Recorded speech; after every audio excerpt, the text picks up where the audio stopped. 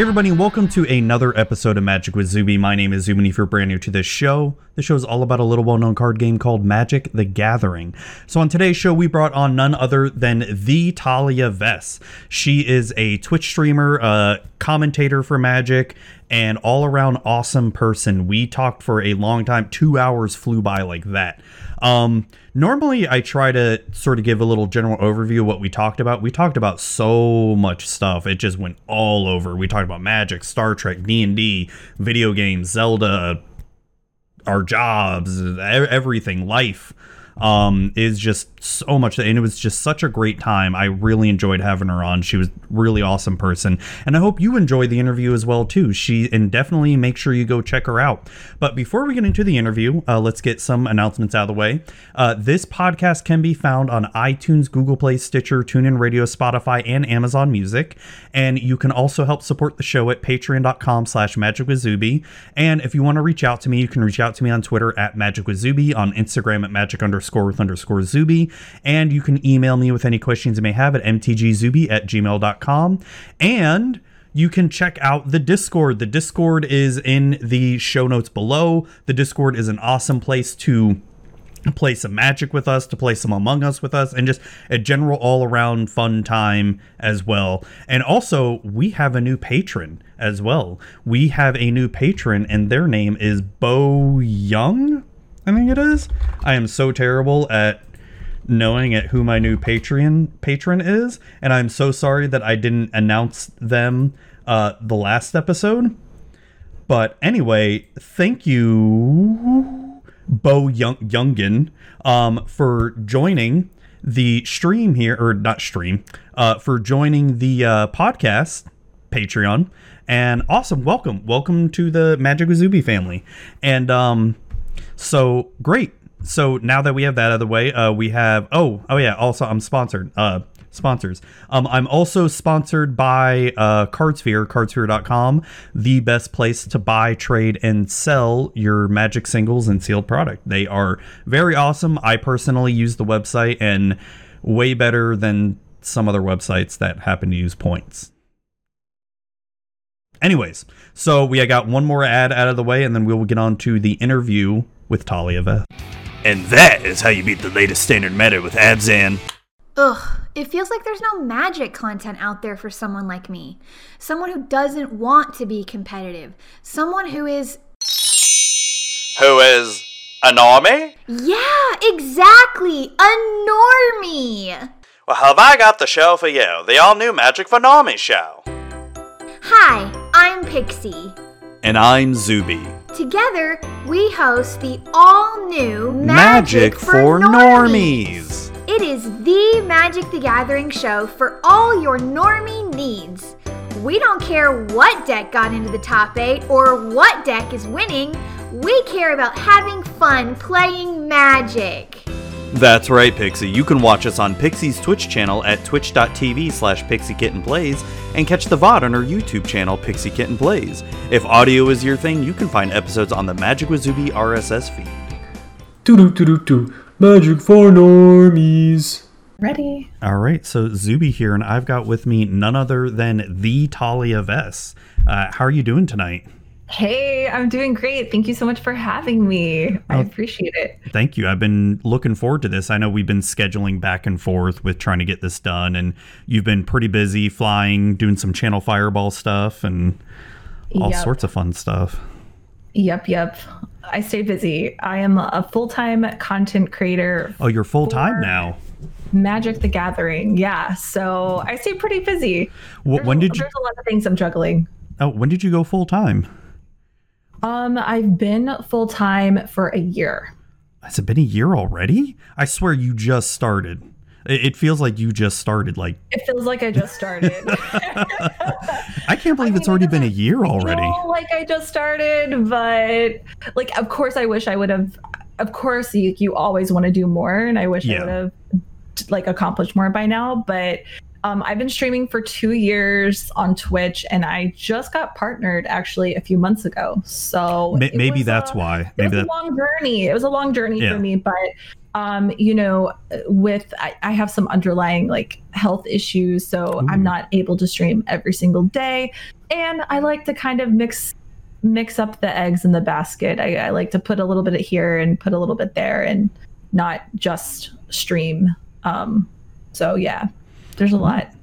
That's awesome. But I'm trying to I do want to stream more. I know what you mean. I'm trying to get more into streaming, but then it's like I love doing podcasts. Podcasting is like my first and favorite thing I love doing and all that stuff. And it's like I want to do all the podcast episodes, but I want to stream at the same time. And it's also you have to like balance everything. Yeah. You know? Yeah, for sure. I have never done a podcast until a couple days ago. I was on my friend's podcast, Mara, Indoor Enthusiast, and now like I booked 3 other podcasts, so I have 4 just this week. Oh dang. Well, awesome. It's like, yeah, so it's really cool, but it does not that it takes away the time from streaming. I just have to allocate the time differently. Oh yeah. It's just, yeah, there's so many different ways of content creation. Just making an Instagram post takes time and like is content creation. So I also make YouTube videos for Cardboard Live's Team Lotus Box. So I do that every week as well. Oh, that's cool. Yeah. So you became full-time content creator within a year, essentially? Because you said you started streaming 2 years ago and then became full-time within a year. Like, what was that like? Because it was pretty scary. I'm not going to lie. It was pretty scary because... I mean, just making that jump is scary. Yeah. I mean, I've always worked in the professional world. Like I worked in the medical field for 12 years. Oh, nice. Working at the hospitals, 14 to 16 hour shifts. And then I recently, like the last couple years of my career in the business world, I got a job as a producer for this is kind of like mixed up, but like I was always doing video production while I was working a full-time job, but my passion was more of like content creation and video and photography. And so I got a job, like what I thought was my dream job, actually doing production full-time, but I grew very tired of that very, very quickly. Doing the video production? I was pretty much like just a one-person show. I mean, I might have had like one other person with me, but carrying all that equipment, especially with like my health issues that I have going on, I have fibromyalgia. So I'm sorry to hear that. I was just getting worn out. I was so worn out every day carrying all this stuff by myself. Long hours of editing. I would edit videos. On top of doing your full-time job? At that point, that was my full-time job. So okay. I'm all over the place. I'm sorry. No, it's okay. I had a lot of jobs. I had a lot of different jobs. No, that's all right. I did medical mostly. And throughout that time, I also dabbled in production of some like independent films and stuff like that, some horror films. And then I got that full-time job. And I quit the medical field completely and went into production, but it was just really hard on my body. Also, I kind of, my passion was gaming. I mean, as soon as I got off work, I was gaming. As soon as I got off work, I'm playing Magic. And so I was like, God, it would be so awesome to do this full time and like play Magic. I mean, as soon as you wake up, it's just Magic on the brain. So I really like I don't want to say I lost the passion for video or videography. It's just I wanted to implement it in a different way. So that's why I started to stream, because I was like, I want to play Magic, but I can also do video production in a way and have my own studio here. So I actually call my community the Vessian Studio. And I have like my own little gig that I can sit down and not have to lift heavy equipment every single day. That's awesome. Or do 14 hours of editing. Sometimes I do have to do 14 hours of editing, but it's okay. It's not every day though, right? Yeah, not every day. My last job in production, it was taking up so much of my time that it was hard for me to stream. So during that first year of streaming, it was just hard to find the time. I mean, I was staying up there till 1 o'clock in the morning, meeting deadlines. Wow. It just, I was like, I have to just go for this. I have to chase my dreams and just do what I want. And it kind of worked out. Now, the income can be scary because it is hard to like depend on your supporters every single month. So I started dabbling in a little bit of other things, like reaching out to sponsors and getting sponsors. So things like that helps out a ton. Oh yeah, for sure. Having like a guaranteed monthly income really helps you keep going. And my supporters are awesome and they do help a ton, but it's nice to have multiple avenues of income. No, because that's always a scary leap. It's something that I've asked other full-time content creators that just make that leap into doing it. I mean, you do have to save some money. You do have to save some money, of course. You know, you want to be comfortable. I actually went through a divorce at that time in my life, and I was living at home with my parents. It's a good thing. Okay, well, no, as long as it's all good, with my family, and so that made it a lot easier for me to make that jump.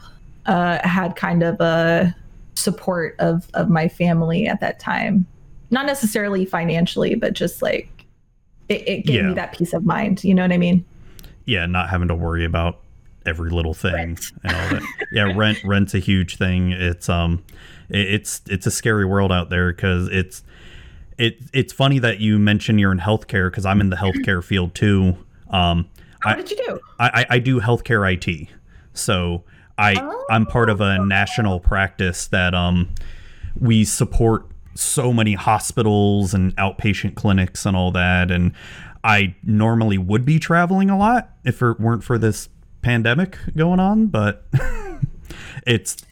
you would have to travel a lot for the IT position. Yes, just going around. Going around too, but it was like all local. It was in Houston. I love traveling and all that stuff. I love it. And I love the job. Like I feel like I'm blessed and lucky that for me to ever want to do content creation full time, like it would be hard for me to do because I personally love my career forward and it's That's super awesome. It's super geeky too because I'm a network architect, so it's like I'm building networks and designing them and all that stuff, and I can go on and on talking all about it. I love it. That's awesome. But so if I want to ask you a question about healthcare, so would you be able to fall back into that should this not work out or anything? Absolutely. That also was a blanket of comfort there. That's good. That's good. I like any of the doctors that I worked for or businesses that I worked for would hire me back for sure. That's if I needed a job. Yeah. I take a lot of pride in like everything that I do. So I was pretty good at being I was a medical assistant actually. But we pretty much like do everything that an RN does just without the RN degree, without the schooling. So I dabbled in like assisting with surgeries. I ran like a flu clinic one time and I was just giving injections. I worked in a lab and like drew blood a lot and like that's awesome though. Just all kinds of things. And I'm really like thankful for those experiences too, because it gives you a lot of patience, like dealing with patients and all that stuff, and you just learn so much, like just business wise and how to run stuff, and exactly. And it's nice hearing that because it kind of reminds me, like my family, like both my mom and dad's side, they're pretty much all medical. Like I've got this one big medical family, no doctors or anything, but I probably could have become a doctor, but fuck the schooling. All that. It's so expensive. I really wanted to be a dermatologist, but I can't do the school. I couldn't afford the schooling and I didn't have what I thought was the time, I just, as soon as I turned 16, I was working and I worked ever since. It's just being a doctor is so expensive and all that stuff. It's ridiculously expensive. And then when you become like a resident or a fellow and all that, because you can see the salaries of certain doctors. So like a resident or fellow first year, it's like making nothing. It's like $40,000-$50,000, which, in for some people, that's good money, right? That's good money. But for a doctor, when you've got like $300,000-$400,000 worth of debt on top of, trying to live that and the amount of hours you're working too, you're kind of making less than, I mean, I don't know, maybe you're making about minimum wage. I don't know.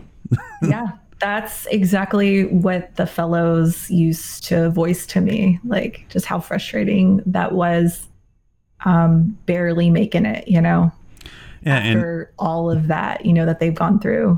And that was eye-opening to me. And because you see all these doctors with, you know, all these badass cars and these huge ass houses, and then you talk to the fellows and they're all like, oh God. Yeah, they're like barely making it. I'm eating ramen. Yeah, usually those are the doctors more in like their 40s and 50s, but you can get there. A lot of them do. Oh yeah. Yeah. No, but that's awesome. We need doctors. Yeah, for sure. So that's awesome. I knew that you, like, I didn't know that you went full time though that early, because I remember seeing that you made partner this year. You said it was a couple months ago. And I remember seeing that, and then you got picked up by Channel Fireball. Was it last year or early this year? Yeah, earlier this year. Okay. I because of my production background, I also was working behind the scenes with Channel Fireball. So if you like went to Players Tour Phoenix, or if you were watching Players Tour Phoenix on Magic's Twitch, I actually was helping behind the scenes on that. So that's cool. Alongside BJ. So Biscuit Jesus, if you'll know him, he was running the whole production. I was pretty much his like right hand lady in that. That's cool. So that's kind of like got me into the Channel Fireball world. And then shortly after that, the pandemic happened. I was planning on going to more Magic Fest and working more Magic Fest. So that was kind of the lineup for my income, to be honest. You know, I was like really looking forward to having some jobs lined up. But since the pandemic happened, Channel Fireball ended up doing Magic Fest online. I don't know if you saw that. Oh, yeah. But I got the opportunity to do commentary. I've noticed Magic that. Yeah. Fest online. So that was pretty cool. I got to, work with Jessica Estefan, Andrea Mengucci, like tons of other Magic like players big names and all that. I've looked up to over the years, and like now I'm working alongside like LSV and Gabby, and I'm like, oh, that's got to be crazy. What is this world? What is this world that I'm living in right now? I get that's teary awesome. just thinking about it, because I mean, I was going to say I grew up, but like I'm in my 30s. But like for a decade, I've watched, these people play Magic and draft, and I'm like, I want to do that. I want to do that one day. So I know. Cool. No, I know what you mean. Like when I've been to some of the GPs or Magic Fest and meeting like, Rich Hagan, Marshall, Sutcliffe and all that. Marshall's fucking tall. Holy fuck. Marshall is so tall. I did not know how tall he was. Oh my God. At Phoenix. We actually all went out for pizza that night. So it's pretty cool. I had like Marshall right here. I had Martin Juza right next to me. And we just all like dug in on pizza, and it was a good night. It was super cool. Awesome. I was like fangirling in like a professional way. Yeah. I was like, oh my God, this is happening. Right. I'd feel so awkward. It's be like, oh, what am I doing here? Like, well. Yeah. I mean, you have to have confidence. Oh yeah, for sure. You deserve that spot. Yeah, right. You gotta fake it till you make it, and all that. It's like I tell my bosses all the time, like I don't know why you keep me around. I don't know what I'm doing ever, and they just laugh at me. In the medical field, though, you do have to know what you're doing. Totally. Well, it's being that's a whole nother thing. So with the commentary. What's that been like, and has that been a big challenge for you? Because that seems like radically different than sort of like doing behind the scenes producing and all that stuff. I think that it's been really awesome because it kind of crosses over. Like since I've been behind the scenes, I know what to expect. I can hear the producers talking in their ear and like what that means. And so whenever I was put in that position, it felt really comfortable. Like I was comfortable with it.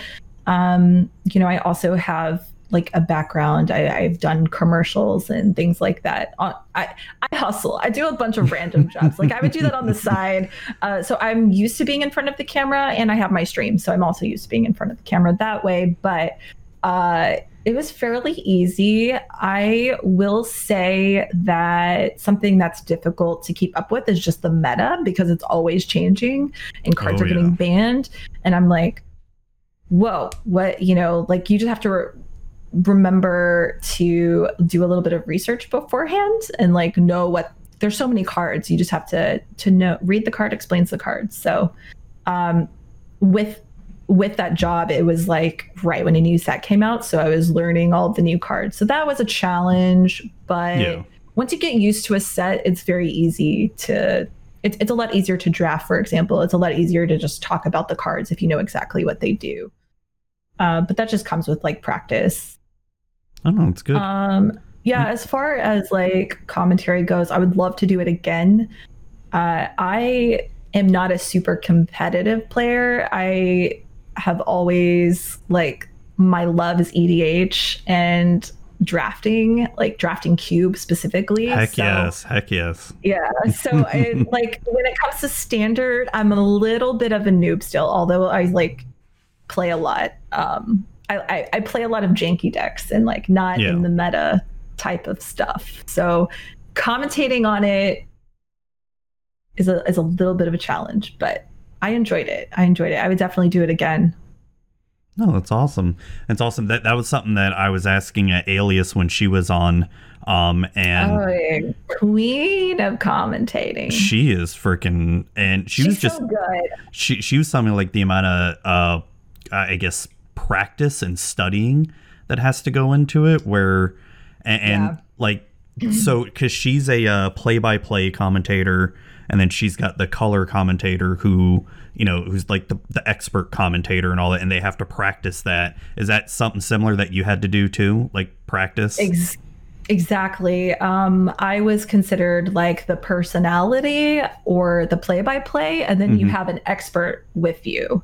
So usually, like, for example, like me and then Martin Juza. Like Martin Juza is going more deep into like the plays or potential plays, which I could do too. But your role there is to kind of like just say what you see, and then do outros, intros, and kind of like, I like to keep the conversation not strictly just on Magic. I like to go off topic. I think that's more entertaining and interesting, but some people don't like that. Some people just want straight Magic. So I try to like just throw in a little bit of both, but well, no, that's good. Yeah. She was telling me that, she was also telling me something really interesting, and I guess I want to get your take on it, is when you're doing the actual commentating, what we see on Twitch is the exact same screen that you guys are seeing too,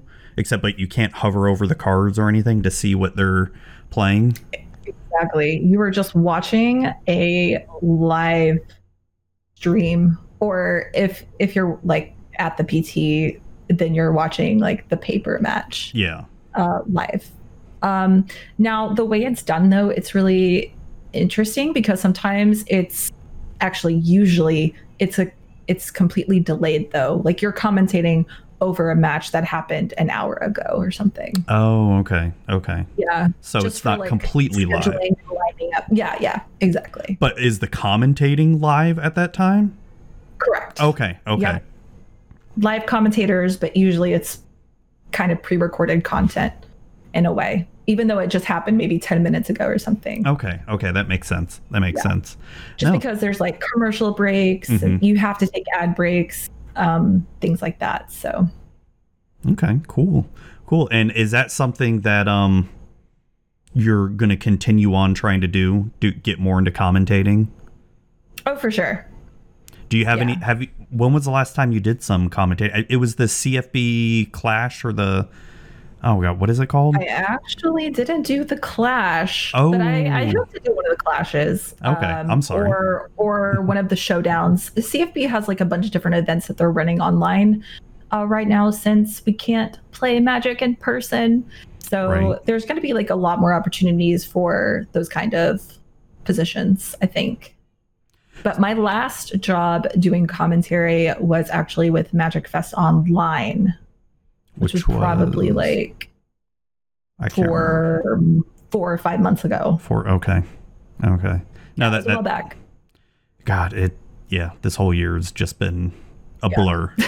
Yeah. It's totally been a blur. It's already the middle of October. It's like crazy. Or it's the end of October. Right? Yeah. What the heck? My wife and I just went to Target to go pick up a few groceries and all that stuff, and there's Christmas stuff out already, like everywhere. It's just like motherfuckers. It's not even Halloween yet. God, they're already taking the Halloween stuff down and putting it in the clearance aisle. Just like, oh God.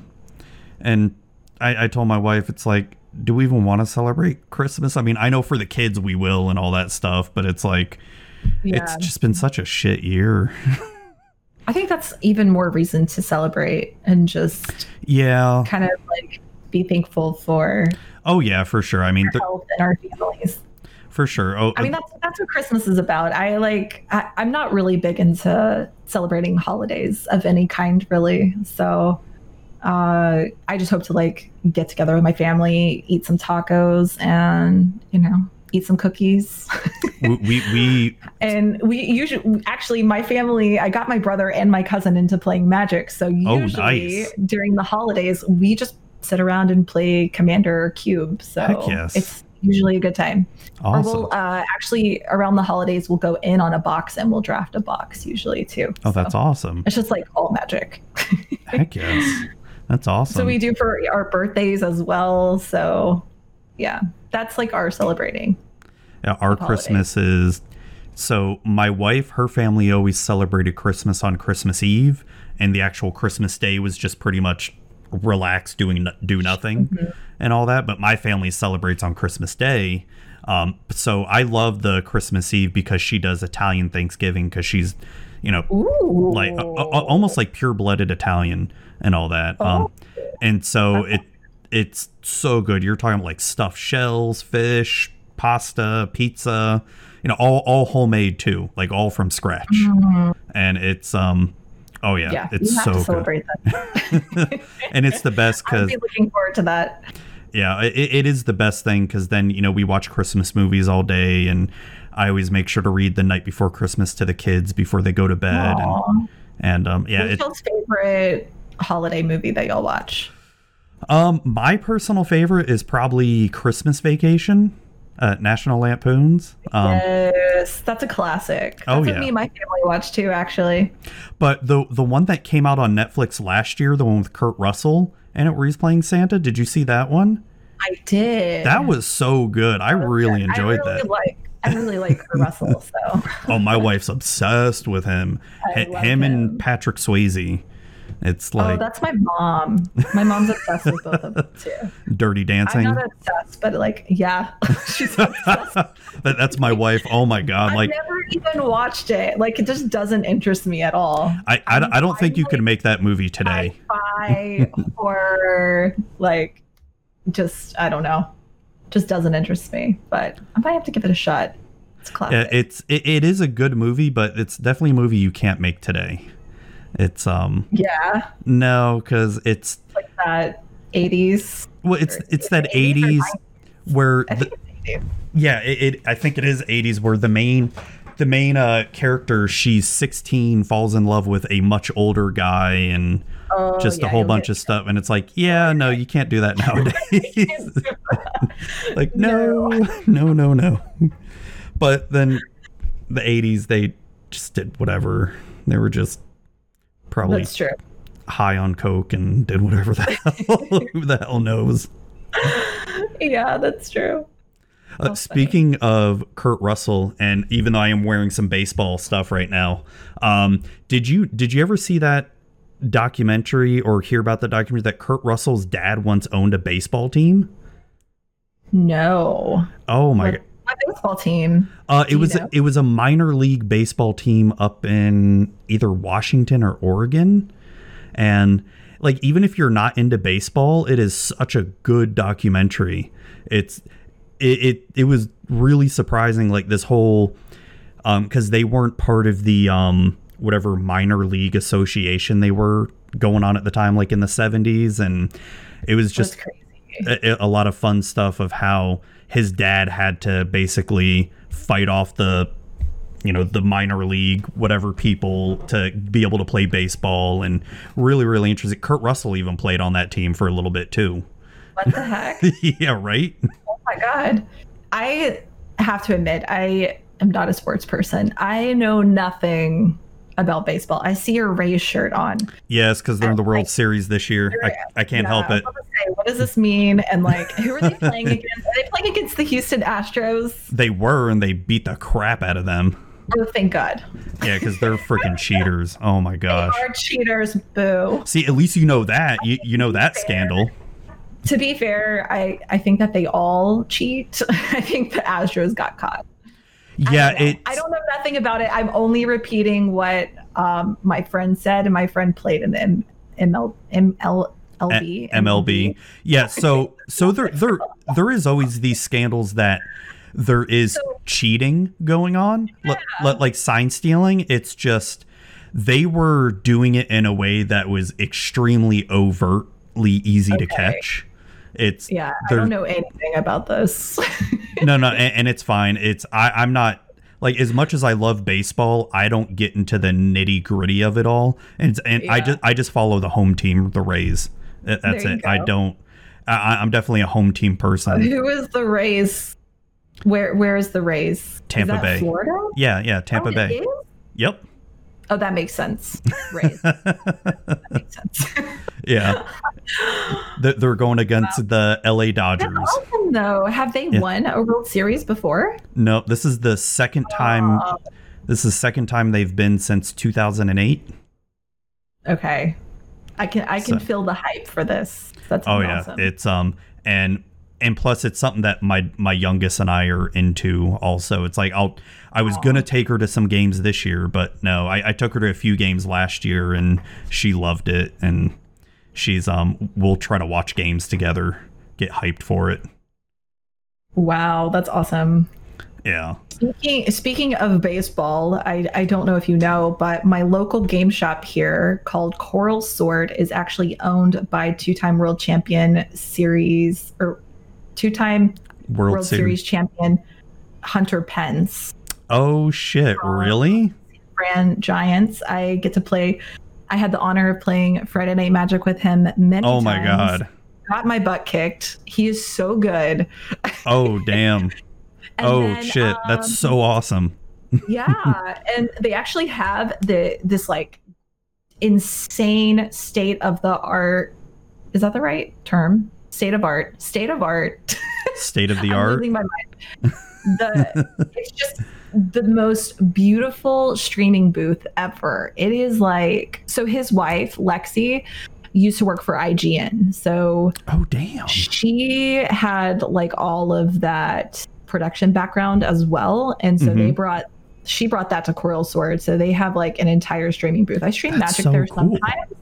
Yeah, it's super tight. Are they open right now? Steph Curry was on their stream, came to Coral Sword. They like played Mario Kart. Yeah, it's pretty cool. It is open right now. They just opened the inside, but it's all like social distancing. Yeah. But yeah, it's super cool. You should definitely check it out. I will. I did not know. I knew he played Magic. Place. It's so great. Like growing up, I played. So it's called Coral Swords, like Coral. Yep, Coral Sword. It's actually a Final Fantasy reference. Final Fantasy reference? Why should I feel like I should know that because I love Final Fantasy also. Oh my gosh. Coral Sword? Yeah, Coral Sword. I think it's a sword that they use in like Final Fantasy VII. I'm not too sure. Maybe. I didn't play Final Fantasy VII. I did buy the remastered version. Oh my God, that remake is so good. Oh my God. I bought it and I like only played the intro. I haven't had time to play it through, so. No, I know what you mean. I think The Last of Us came out right after The Last of Us 2, and that's like my favorite game, so I had to play that first. I need to play it. I got it for my oldest, and she hasn't beaten it yet, and I'm just kind of waiting for her to do it. It was fairly easy, or not easy, but like I heard it's long. Time just it's long, but it like flew by. Like I was okay. Oh, no. Yeah, because Pixie, you know Pixie Kitten, right? Yeah. Yeah, she said that's like her favorite game of the year too. Last of Us 2. It's I mean, besides Magic is number one, but oh yeah, of course, Magic and D&D, and then probably Zelda up there, because just so I was about to say, so the audience knows, she's got a Zelda pillow. That's so cool. That looks like a slice of cheese. No, I love it because I've got Zelda on my keychain. Nice. And then you can't, I don't know if you can see it, but I've got my little Zelda hanging up there, my little Zelda amiibo. It's Wind Waker. That's my favorite one. And then I've got all the Zeldas. I was like, I have Zelda stuff around here. And then at the top of the shelf there is all my Zelda games, like from Nintendo to now. I see a lot of D&D books over there as well. Yes. Do you currently play? Yep. I'm actually running a game with Pixie Kitten right now. I've got D&D, Star Trek, Pathfinder. I'm running a game with Pixie. Imperial Assault. What? Have you played Imperial Assault or Gloomhaven? No, because Imperial Assault, that's the Star Wars one? Mm-hmm. No, I haven't played the Star Trek fan? Oh my God, yes. I'm such a huge Star Trek fan. I love it so much. Cool. Yeah. I want to like rewatch Star Trek because my dad was obsessed with it when I was younger, and it was just always on the TV, like that and X-Files for some reason. So I want to rewatch both of those. I want to rewatch like Enterprise, and then I want to rewatch the X-Files. So good. It's weird because growing up, no one in my house ever watched Star Trek or anything, but I always used to watch the original series, with Captain Kirk and Spock. Yeah, the old one. The 60s one. And that's what my dad watched too. And as a kid, it really appealed to me because, it was goofy and corny and all that stuff. Because because trying to watch, it's sci-fi.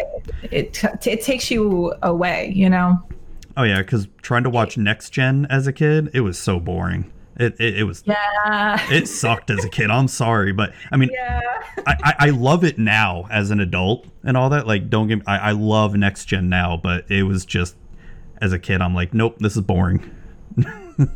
Dang. Yeah. So, what Star Trek is your favorite?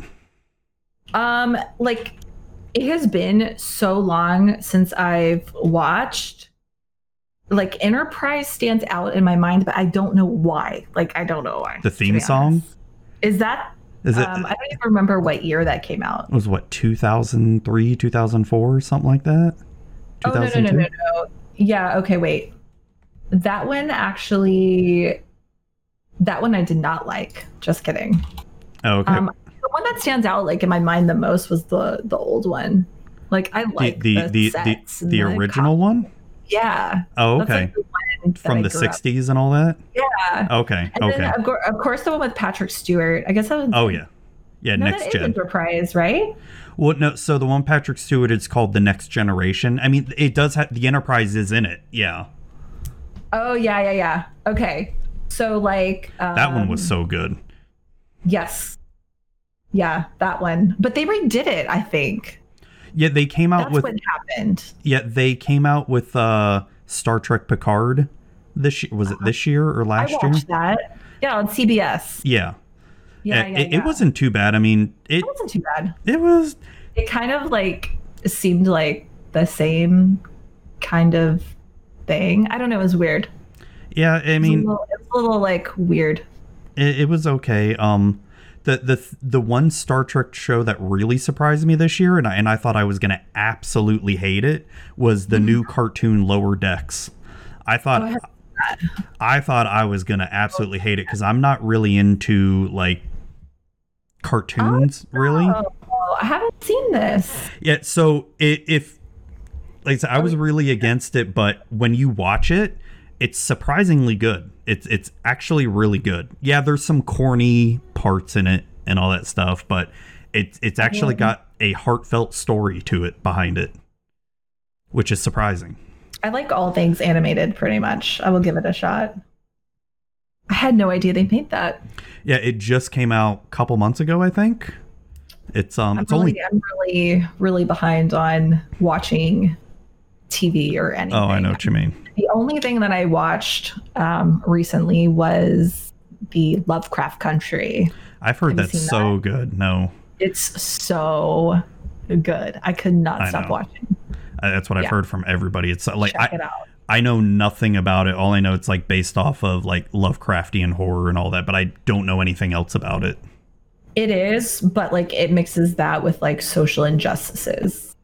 It's dang. Yeah, it hits you hard. Oh damn. Yeah, but it's also super cool because it's like sci-fi and there's like aliens. That's HBO, right? Yeah, it's on HBO. Okay, so I'll have to. Oh god, so much freaking. It's that one I can highly recommend. It's weird. I'm just warning you. Like everybody I tell to watch it, they're like, "What is happening?" Like, is it like? But it's very, very good. Is it like Black Mirror weird or something, or? No, not like Black Mirror weird. It's like Supernatural weird. Did you see Supernatural? Yeah. I don't know. That's probably not a good explanation. Yeah, I fucking love Supernatural. Sometimes weird things happen in Supernatural, right? And you're like, oh, where are they going with this? And then you're like, I love this anyways. Yeah. It's kind of like that. Speaking of shows, did you ever watch Dexter or anything? Yes, I watched Dexter a lot when I was growing up. Did you know it's coming back? 20s. Yeah, I really hope they redeem that terrible finale of Lumberjack Dexter. Well, you know what I hope they do, and I was telling this to my wife because that was like our show. Because when we started dating, I think when the show was on, I can't remember. Was that 2009 or 2008? Yeah, we started dating in 2009, so I can't remember when the first season was on because that was like our show we would watch together. 2006. The year I graduated high school. Oh, wait, hold on. Oh my God, I'm terrible. When it started. No, yeah. My wife and I got together 2006. No, 2009 was when our baby was born. Oh my God, I'm terrible. I think, right? I'm very forgetful. My memory is really bad. Oh, mine's terrible too. It's like if I don't have my phone calendar, it's like I don't remember anything. Exactly. It's like for this interview tonight. For this interview tonight, I've got interview with Talia. I'm like, okay, all right. Got somewhere to be. Yeah, that's the only thing I really go by is my calendar now. Right. No, but with Dexter, I was telling my wife that, when they make this new season or whatever, let them own up to the fact that the last season was so bad. Like, just keep going on with the lumberjack thing and sort of redeem it somehow, Like, oh my God, I know. I don't know what they're gonna do. I mean, because what they're gonna do from there. I mean, spoilers for Dexter. I mean, Deborah's dead. Away now. Yeah, I was gonna say like Deborah's gone, and she was pretty big role. And the one lady took Harrison, Dexter's son, to Argentina or something, or Brazil. Or I don't know. Yeah, I think it was Argentina. But yeah, Dexter's all by himself now. Living in a cabin with his flannel shirt. So, did you ever read the Dexter books? I haven't. No. So, if you would probably like them, they're like if you really like the Dexter series, the books are pretty short too. Like there's, I think 7 or 8 books, and they're only like 200 to 300 pages each or whatever. Okay. After the second one, it really veers off away from the show. And they get a little freaking weird, but the way they ended the book series was way better the way they ended the show. Where it's like spoilers that the Dexter. What? Yeah, you can tell me. Yeah, so it's just like in the show, Deborah finds out Dexter's a killer. And do you remember Rita's kids? The son and daughter. They actually have this sort of same thing wrong with them that Dexter had, where they had like the murderous intent or whatever, and he started training them in one of the books. I feel like I've heard of that. And really fucking weird. But so the way the last book ended was the two kids got kidnapped by someone that, like a brother that someone, Dexter murdered someone that was, and their brother got revenge on Dexter or something like that and was about to kill the kids. And then Dexter basically redeemed himself by basically sacrificing his life to save the kids and save his sister and his daughter, because he has a daughter in the show, or in the books, not a son. Oh wow. Yeah. So I mean, I'm like, that's way more of a fitting end than just, hey, I'm a lumberjack. Yeah, 100%. Oh my God. And he doesn't just shove Rita's kids off somewhere after she dies too. He actually tries to keep them and be a parent. Which is like way more realistic. Right? Then just like, oh, here you go, kids. Here, go over here. Oh my gosh. Oh man. I kind of forgot what we were talking about before. Just veered off like 5 million different things. And that's what happens here. Do you edit this down? No. I don't even know what editing is. No, it's live. Okay. no, it's just, we just talk. Like I said, these are just such casual conversations where I want everybody to hear the whole thing. I mean, it's That's cool. Okay. I mean, I was just wondering. Yeah. The only time I would edit it down is if like the audio got super screwed up and I had to do like a lot of fixing for it. Or if this hasn't happened, cross my fingers, if someone just went off the rails and I'm just like, whoa, we got to end it now. Right. But thankfully that hasn't happened or anything. Yeah. So don't have to worry about that. I hope not. No, I'm joking. So you just press record on Discord? Is that how you? No, I do it on OBS. And, cool. And so what I do is like I also record an intro and an outro as well. And then I just sort of mix it all together. I'll do a little bit of audio mastering of it, or mixing, or whatever you call it. And then I convert the video into audio completely and then just upload the audio from there, upload the video onto YouTube, and say go. That's cool. It really streamlines my way of doing this, because when I first started doing this, I was like editing it like crazy and all that. And it's like, I don't have time. I don't have time to do it. So much time to edit. Yeah. And I'm just doing this myself. I don't have anyone else helping me or anything. It's just all me. And I can't do it. Yeah. I mean, not that you need an editor, but if you ever get to that point, you can actually find like very affordable editors. Then you can just like hand them the file and they like make it all for you. I say that I don't even do that myself, but I want to start doing that for YouTube. Just, since I'm already like live and creating the content anyways, it would be cool to kind of like consolidate it down into clips or like moments, like cool moments of the stream, and just put it up on YouTube too. It's just good to like multi-platform.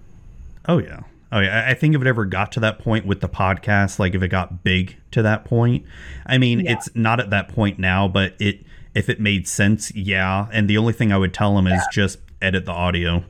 Just don't do anything else to it. Keep it as is. Just make the audio sound better than it is. Because it's like, obviously you can tell I don't have like the best sort of background, and I don't have like soundproofing per se and all that, but it is what it is, Yeah, that's cool.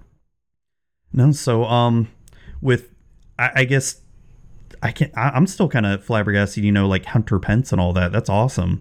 I need to try to get him on the podcast. Just be like, hey Hunter, you play Magic? Baseball, by the way. Yeah, I'm sure he would love to be a part of it. He is, since he retired, and I don't want to speak for him, but like I just see it, he's super passionate about Magic. I mean, he was passionate about it before he left for the season, and he's like streaming Monday through Friday, playing Magic. He's playing some Among Us too, as well. I play a lot with his group. That's so much fun. Such a fun game. Yeah, Among Us is very addicting. Oh my gosh. I didn't even think I would like it until like Pixie and some of the other people on my Discord got me saying like, just buy the game, try it. I'm like, all right, fine. And then And then the first time I was the imposter, oh my God. Your heart's like pounding out of your chest. It's so nerve-wracking. But you're like, I love this. And it's the best feeling in the world when you can trick everybody into thinking you're not the imposter. Super cool. I've really enjoyed playing that game.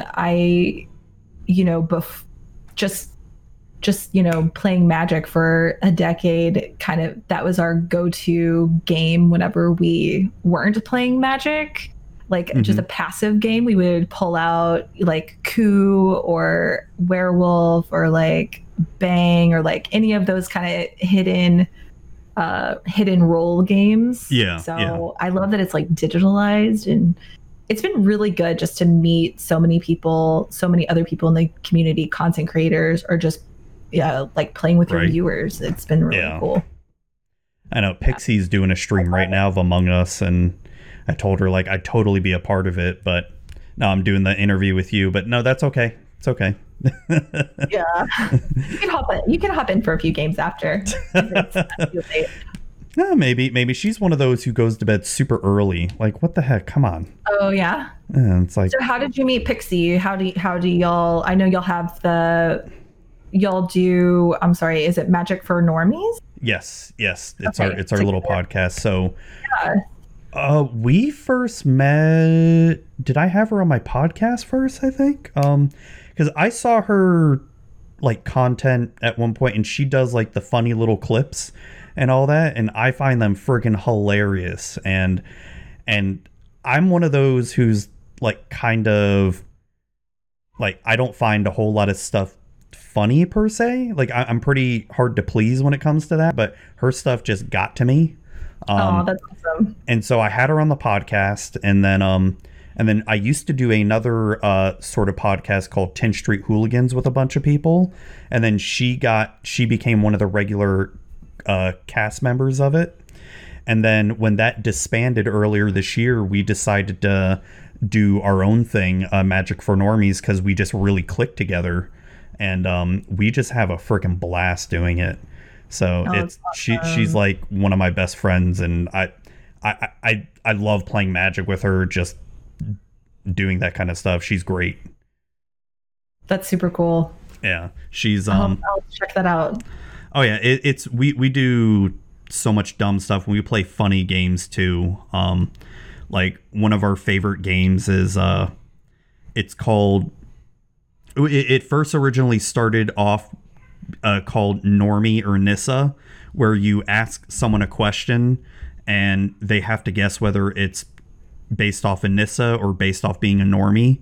Like, and you got to answer it really quick. Like, she'll ask like, really hates playing blue counterspells, normie. Lives in a forest, Nissa. And you have to like answer them really quick, and it's so much fun. Oh my god, that's amazing! I love that creativity with that. Yeah, and we try to come up with so many other games too, just to play. Like we're coming up with this one game right now, which I guess I can spoil it right now because this is going to come out next Friday, and we're doing our Halloween special next Friday. So yeah, we came up with this game sort of based off of Among Us, where we try to figure out the imposter of like a planeswalker killed another planeswalker, and who did it, with what weapon and where. And so sort of like Clue. Yeah. And so the whole goal of the game, since we don't have a board game and we want to play with the audience with it, is we have to give clues. Like, so we start off with the location, right? Where let's say, for instance, it happened on Theros, right? And so the clues would be, these people worship gods here, right? That could be a few planes. Centaurs live here too, It just whatever, something like that. So it's there. So the murder weapons too have to be like popular Magic cards as well too, like Lightning Bolt or Fatal Push or, Embercleave, right? But you sort of have to describe what the weapon is, right? So for a Lightning Bolt, it would be you found the body sort of charred a little bit, and there was a storm here recently or something, or It's kind of like D&D in a way too. Yeah, So yeah. It's like, but it's like, oh, roll investigation. Can you figure it out? Right? You know? So it's a fun little game we just came up with, and we're premiering that on that Magic for Normies Halloween special, which will be out by the time this is out. What? Y'all gonna all dress up? Yes. I think what I'm just gonna do is just go as Batman.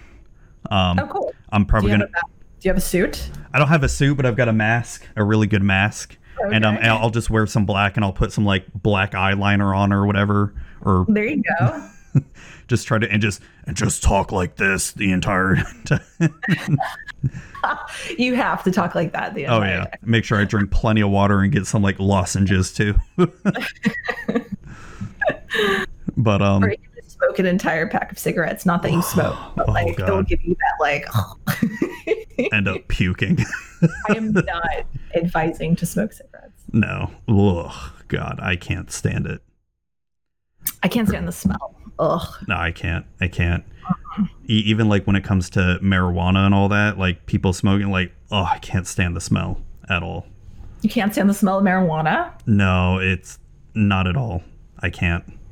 Though it's like, gummies and edibles are okay with me. Like I'll, sometimes partake in that, but I can't do did that one time and I was like, never again. I went to Colorado and got a cookie it was a cookie and a sucker. And Oh, I was God. like, oh, this tastes so good. And I was just like eating the sucker, and I was just eating the sucker all day. And I thought I was going to die. Like it was not good. Oh yeah. I Oh was yeah. like, never, ever, ever again. That sounds like my first trip in Vegas. Oh, Vegas too. Oh, Yeah. God, I thought I was time traveling. Oh my God. Did you go to Magic Fest Vegas? No, I wanted to. So we were originally planning on it last year, but the time that I couldn't get off of work during that time, so I went in October last year, and we were gonna go this year, but life. Vegas seems to be like still totally open and normal in a way. And that's like I have a couple friends that live there, and that's Florida right now. they're just like living life like it's normal. That's not really the case here in Houston. Like I haven't even I've gone heard. to the grocery store. I haven't even Oh dang. it's March. I haven't gone. Holy crap. I mean, I'm at least doing that because we kind of have to, but I've just been, like I live in Houston, so we have like 5 grocery stores right here that all deliver. So yeah, we have the same thing. I have Yeah. options, yeah. So I've just been doing that, but I've been like very, very careful just because of like my autoimmune disease and asthma and stuff. So Oh yeah. With that, I don't blame you at all with that stuff. Got to be careful. yeah, and I God, I really hate to bring this up, but wear your mask, people. Come on. Right? No. I went to go pick up a wig because I had to do I didn't have to do, but I wanted to do this Bride of Frankenstein cosplay. Yeah, I saw and that. I really needed a wig. So I went to pull up into the Party City like curbside delivery, and I was just like seeing people go in. Oh, of they course. like have their mask on, and then they come out and it's like completely off. They were just walking around the store with it completely off. That's Florida. That is so rude. Yeah. That is so rude. That's Florida in a nutshell. Yeah. Oh my God. I went to go vote, and I'm still registered to vote at my old house, which is kind of in the suburb of Houston. It's a little bit like, it's like 20 minutes suburb, but I walked inside and I like handed the lady my ID, and I looked at her, and it was this 90-year-old woman not wearing a mask, literally coming into contact with hundreds and hundreds of people that day. Oh Probably God. every day. It was like I was just like mind boggled. I can't believe that a 90-year-old That's woman. crazy. She was so fragile too, and like so cute, and I was like, you should protect yourself. God. But, So that just wear a mask. exactly. It's like, it's not necessarily for you. It's just to if you do sneeze or cough, it like stays in your mask instead of going everywhere else. So it's for other people. No, it's I've said it before on this cast. Like, I don't like wearing a mask. I don't like wearing it, but I'm doing it anyway. It's like, just fucking get over yourself and do it. Like, stop acting like it's the end of the world or it's impeding on your constitutional rights. It's like, just shut up. This is bigger than you are. I mean, just working in the medical field, like assisting in surgeries, I would have to completely glove up. You'd have to scrub up completely, yeah. Scrub. I'd have to wear like aprons or whatever the scrub cover, the smock or whatever, or smock, yeah. And then we would wear masks, we'd wear face shields, like the hair thing too. Like you just understand the importance of not spreading germs. It's to protect you and them, really. Yeah. So it's so dumb. It's like not a right thing at all. I mean, other countries have done this forever, like in Japan and other countries, it's just totally normal. Like, when you're feeling sick, wear a mask so you're not spreading it everywhere. Yeah. I mean, I was a mask wearer before all of this, though. Oh, really? Just because of my health conditions, and I would just be sick all the time. So with my autoimmune disease, so I, like, if I would travel on an airplane and just being in the recycled air, I would be extra careful and wear a mask. If I went to like a big convention, and you're just like, there's just people on top of people, then I would wear a mask anyways. And people looked at me like I was crazy every time. And like, now it's the opposite. People didn't want to sit next to me on the plane because they were like, oh God. And I'm like, I'm not sick. I just want to avoid getting sick. You can sit here. and now it's the opposite. People are looking at people without masks like you're crazy and all that. Yeah. And it's so crazy. I hate that it's become so political too. It's like, I hate that it's become political. Yeah.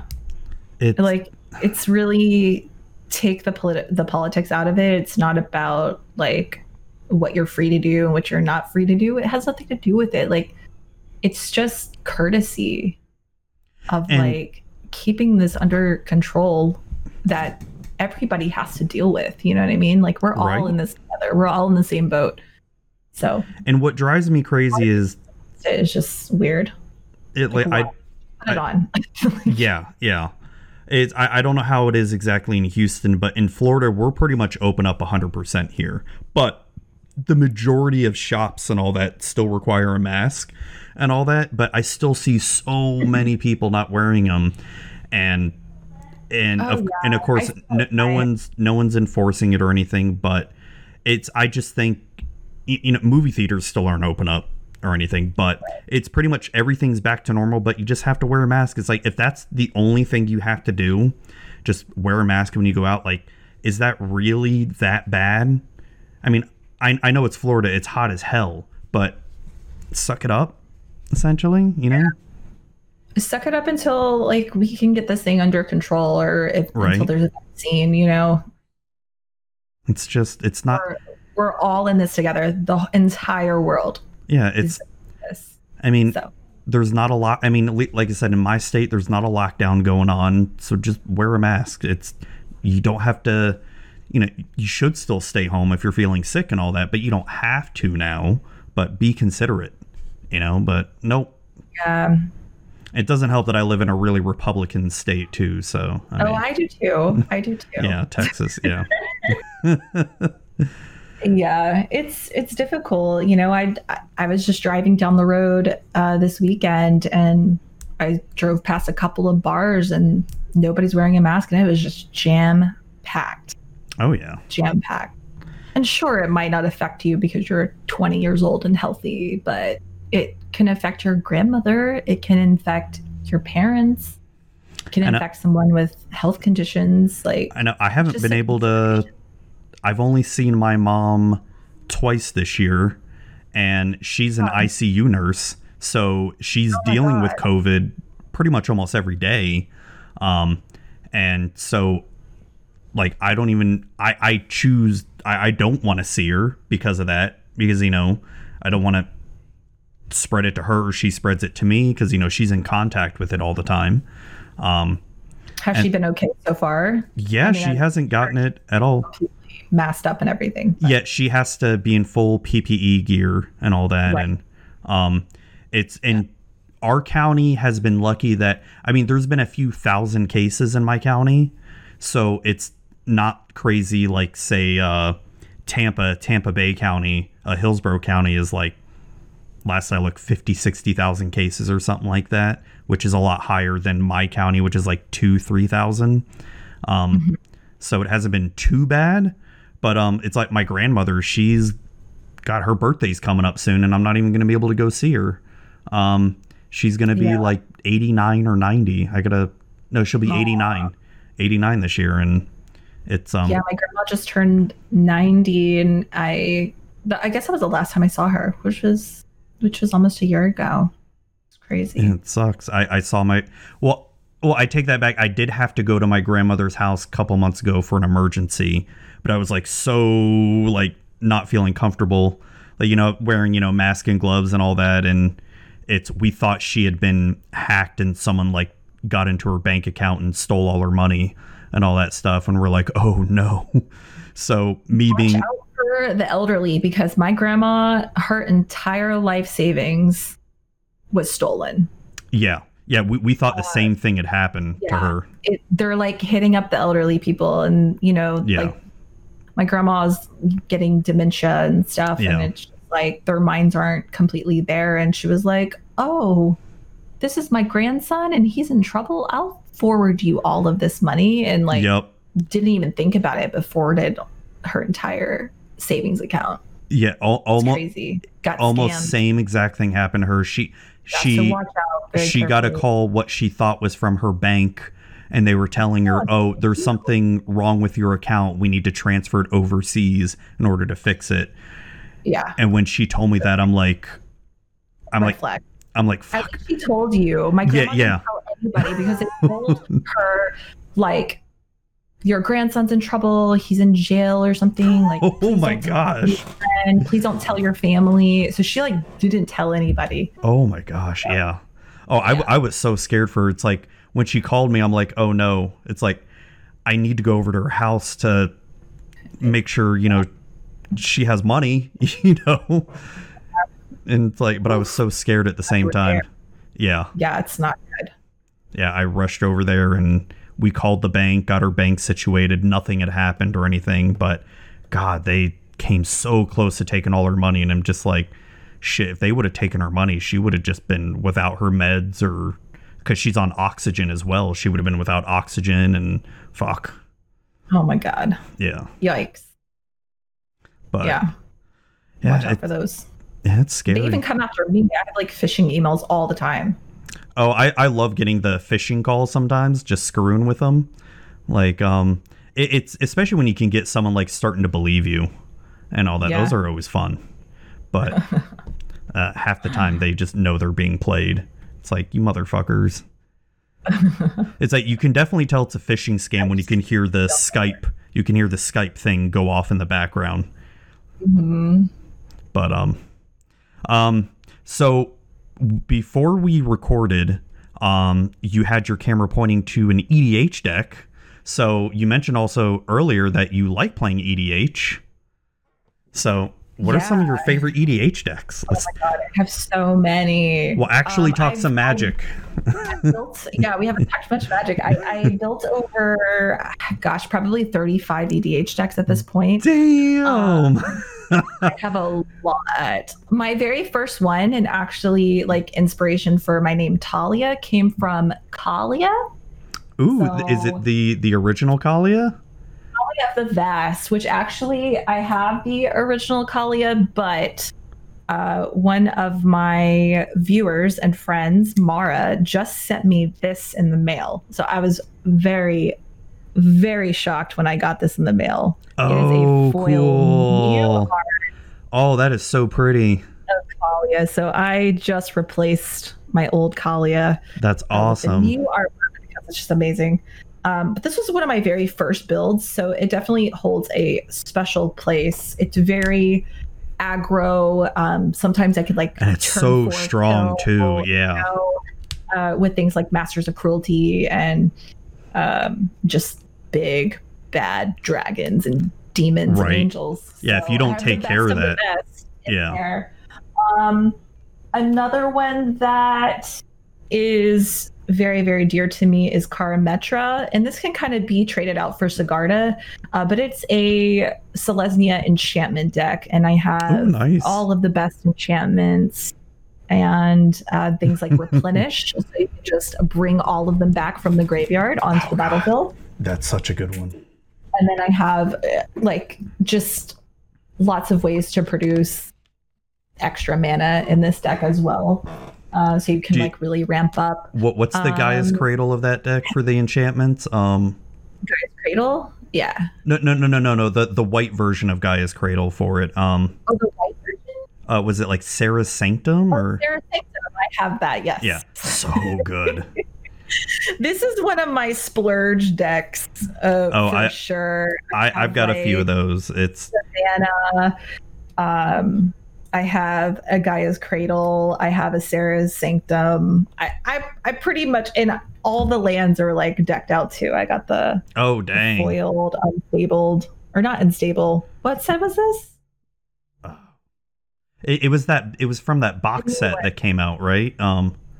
Oh crap! It was an unsanctioned. Was it? Is it unsanctioned?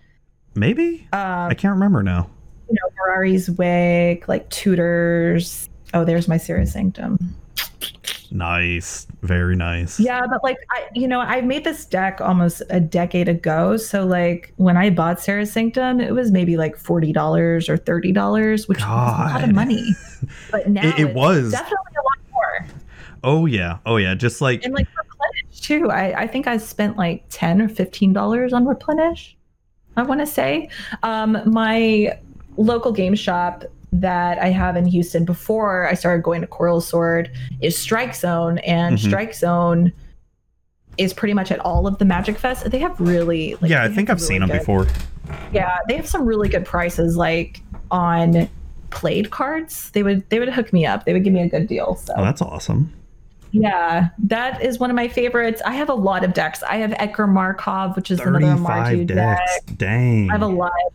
Rafiq, Zada, Mael, which is just like giant Eldrazi creature. Like cheating them out with like that's a fun one. What is it? Sneak attack and all kinds of ways to cheat out big creatures. I have a Brea deck. I have a lot. Are they all of varying power levels too? They're all pretty decked out. Dang. I would say that, the power levels are pretty strong. I would say maybe like 6 to 8. Mm-hmm.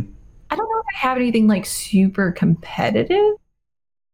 I really don't know. Like I've showed my list to some of my viewers and they're like, well, if it's competitive, then you don't run with Planeswalkers. And I'm like, but I like my Sorin and like I like this card in here. So I don't know. We'll see. I plan on playing a lot more EDH on my stream, so I need to get you on. We have more information about the power levels. I need to get you on my stream for some EDH. Oh, anytime. That'd be friggin' awesome. It's so my newest deck that I'm building right now. So I do have a where is it? Oh, right here. So the pandemic has definitely caused me to build a hell of a lot more EDH decks. Too. Because I'm working on like 5. Because I'll be honest, I like streaming Arena, but streaming EDH and playing with friends is way more fun than just streaming Arena for me. Mm-hmm. So back in March I started streaming EDH, and then when Spell Table came out, that was like a godsend. Amazing. It was the best. EDH when I discovered Spell Table, or virtual EDH when it first came out. But so when I first like started doing the stream with EDH, I didn't really understand a lot of my decks were way too strong. So the past few months I've been making more fun decks that aren't like, completely decked out. Like, so my latest deck, Ashaya, right now, I'm just waiting on a lot of the cards to come in. That what I'm working on. Shia. So I've given a limitation for myself to where she is going to be the only creature in the deck. I will have 0 other creatures in the deck. But I have a whole bunch of, I'm going to have 50 lands, a bunch of ramp, and a bunch of cards that animate my creature or animate my lands into creatures. Oh, cool. And give them like, indestructible and stuff like that so they can't be killed right away. That's super interesting, actually. I would love to see. I'm just waiting on the cards from Cardsphere to come in, and that's a real hard limitation. To be honest. It's fun that way for me because I've been getting kind of bored of just optimizing every single commander deck, because it's like you see a commander straightforward, this is what it's doing. Like with the Shia, it's so easy to put in, Azusa, Nyxbloom Ancient, all these other mana doublers and all that. And it's like, what I want to do. Well, no, and I'm not saying there's anything wrong with that or anything. I mean, I pulled a card for that recently. I forgot what it was. For people who want to do that, awesome. It's just, I personally like to put limitations on myself and just be like, all right, this is what I'm doing. See if I can make it work. And it's fun. Have you played Lord Windgrace? No, I think I've got it somewhere because I buy all the precons that come out. I do too. I buy every single precon. I just bought the Anawan precon, or actually, I didn't buy that one. Magic gifted me that one. Thank you, Wizards of the Coast. Yes, thank you, Wizards. I got those too. Yeah, so I Anawan is so much. Have you played it out of the box? I did. Yeah, I played it out of the box. It is strong outside of the box. Strong. I won. Yeah, so did I. But I don't really know what direction to go with it, because it's like, do you just go like rogue tribal, or do you like go hard on mill? Like, right? I don't know. It's. I want to think of something different with that one. It was almost like, do you do like rogue ninja or something like that, or it's. The mechanic is very similar to the ninjutsu, which oh my god, one of my favorite commander decks. It's just Yuriko. Yeah, but that's one that I kind of more recently built, so I haven't got to play test it very much. But when she looks a lot of fun. It's so fun, like flipping the cards and having a scroll rack and like putting the cards in order, and then flipping them for just like damage across the board. Oh my god, one of my other favorite decks is my Atraxa Infect deck, and that like hits everybody with Infect. Gross. And then, like, proliferate, y'all are all dead. Well, at least it sounds like it's a quick. It sounds like it's a quick game. Like, if I want to play a quick game, I'll play Atraxa. At least it's not Atraxa Super Friends. I can't stand Atraxa Super Friends. So I had Atraxa Super Friends, and I hated it. It just it just wasn't fun to play. So actually, it wasn't, and it's so slow to win too. Weird. It was slow, but I have a really strange deck now. My Brea, which you think would be artifacts, is actually Super Friends. Ooh. Okay, that's interesting. It's spicy, and it usually wins. It's just like, I have like the cheap planeswalkers, like the 3 mana ones, and I have a lot of ones that really benefit from artifacts as well. Like Tezzeret, Duretti, stuff like that. I'll be interested in seeing that. That sounds fun. Yeah, I'll have to bring it to you. I might play that against you. Ooh. So my favorite commander of all time is my very first commander. It's Kruphix. He was my very first one. God, right? Yeah, one of the Theros gods. Is that the blue-green? Cool. Yes, Simic. No, Simic one. Oh, Simic. Okay. Yeah. What does it do? So you have no max hand size, and any mana you don't spend turns into colorless mana. And so I dub him the Bank of Kruphix. So that's so cool. And so I try to. It's basically like an Eldrazi control build. So I'm gonna pretty much allow you to not do anything, and then I'm just gonna cheat out Omniscience, and then just start getting all my Eldrazi out, and just start. Oh, that's super dirty. Oh my gosh. It is. But it's so much fun. Yeah, this looks cool.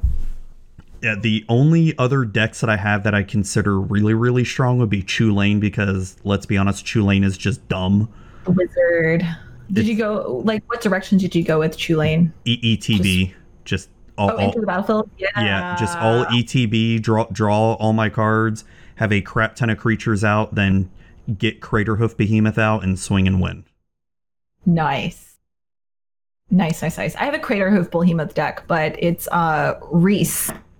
Ooh, yes. I used to have Craterhoof and Reese before. It's so good. I love Reese the Redeemed. That deck is really strong. It is. It's I love being able to just make so many tokens and just I don't normally play that one on stream just because like the tokens get out of hand. Yeah, I know exactly what you mean. 500 tokens or something at one point. It was crazy, but yeah, it's just kind of hard to keep track of on stream. Oh yeah. The only other deck that I'd say would be my strongest, and it's probably the most miserable deck. Here, I'm gonna show you a picture of this is what's in the deck box from Inkling Customs. I have time. Oh yeah, I see it. I see it in the background. So and I'm on there right now. So the deck that's in here right now is Grand Arbiter. There. The right Grand Arbiter, is that the Azorius one? Yeah, the Azorius one. So it is pure control, like a pure. I hate it. I hate it. Oh, I hate playing it too. So the story behind this deck, and my listeners know this story, but I'll tell you. So before the pandemic, before I started streaming EDH, I'd have my play group of EDH friends and all that, and they would play some of the most degenerate shit possible that you can imagine. Like stupid Animar infinite turn combo type shit, and Riku of Rafik? Rafik of the whatever. Rafik is like the Voltron build. Yeah, and then Captain Sisay. I'm working on that one. like so many of the degenerate commanders out there, and that's how Grand Arbiter was born. Where I'm just like, there you go. I'm so sick and tired of you all doing your fucking combo shit. Just like no. No. And so my win con is literally Approach to the Second Sun. Oh wow, that's crazy. It is a very miserable deck. It is very miserable. I never play it on stream unless people want me to. And then I warn my players, I'm like, are you sure? Did you try Anima 2? Oh, the Esper one? The Esper Planeswalker? That one can get super, super out of control. I have not tried that one. Like crazy, just shuts everything down. And then you can have like tons of turns. That used to be my Aloro deck. My Aloro deck where I'd be like hardcore control, like pillow control, and then I'd get either win by with like Felidar Sovereign, where you have the 440 or more life, and or just what is it? The Sanguine Bond combo, whatever it's called.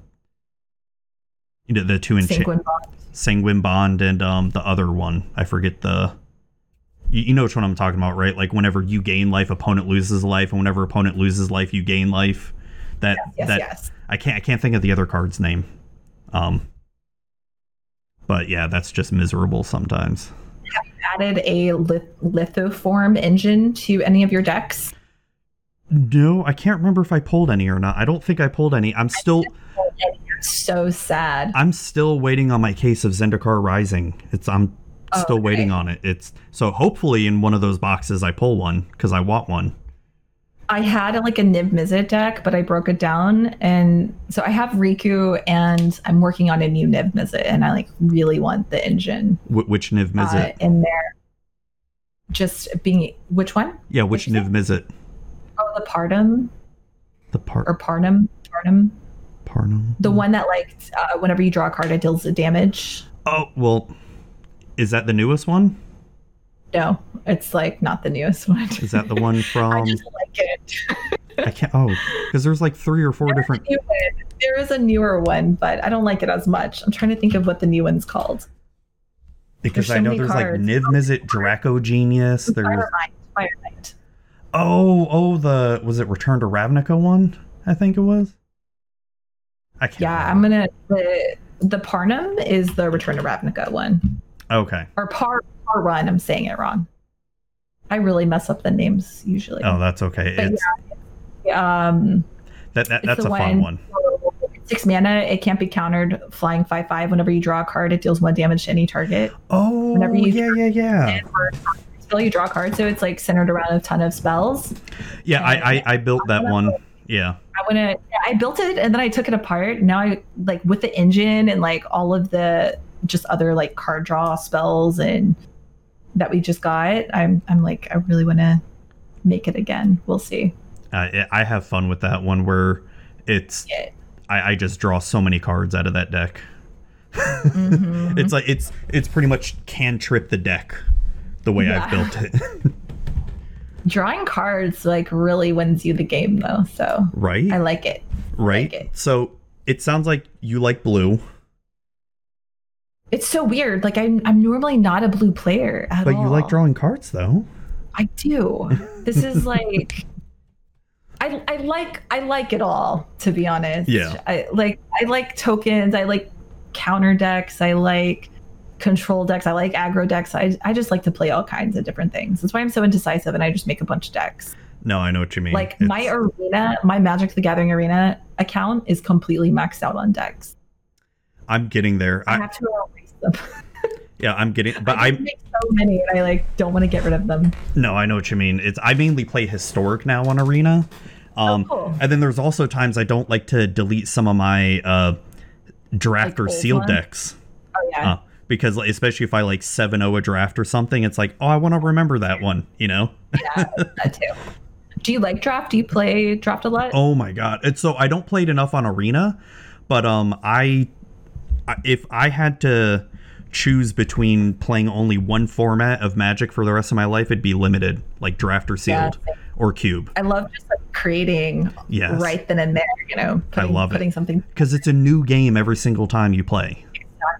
It's not the same. Not to say EDH is bad or anything. Like I love building my EDH and playing EDH and all that, but draft is just something like different. Like ever since this pandemic has started, we for every new set, we didn't do it for M21 though, but for every new set, we'll get a pre-release kit and do a 4-person sealed free-for-all on stream. Yeah. I mean, I would do that too, but like I don't stream it.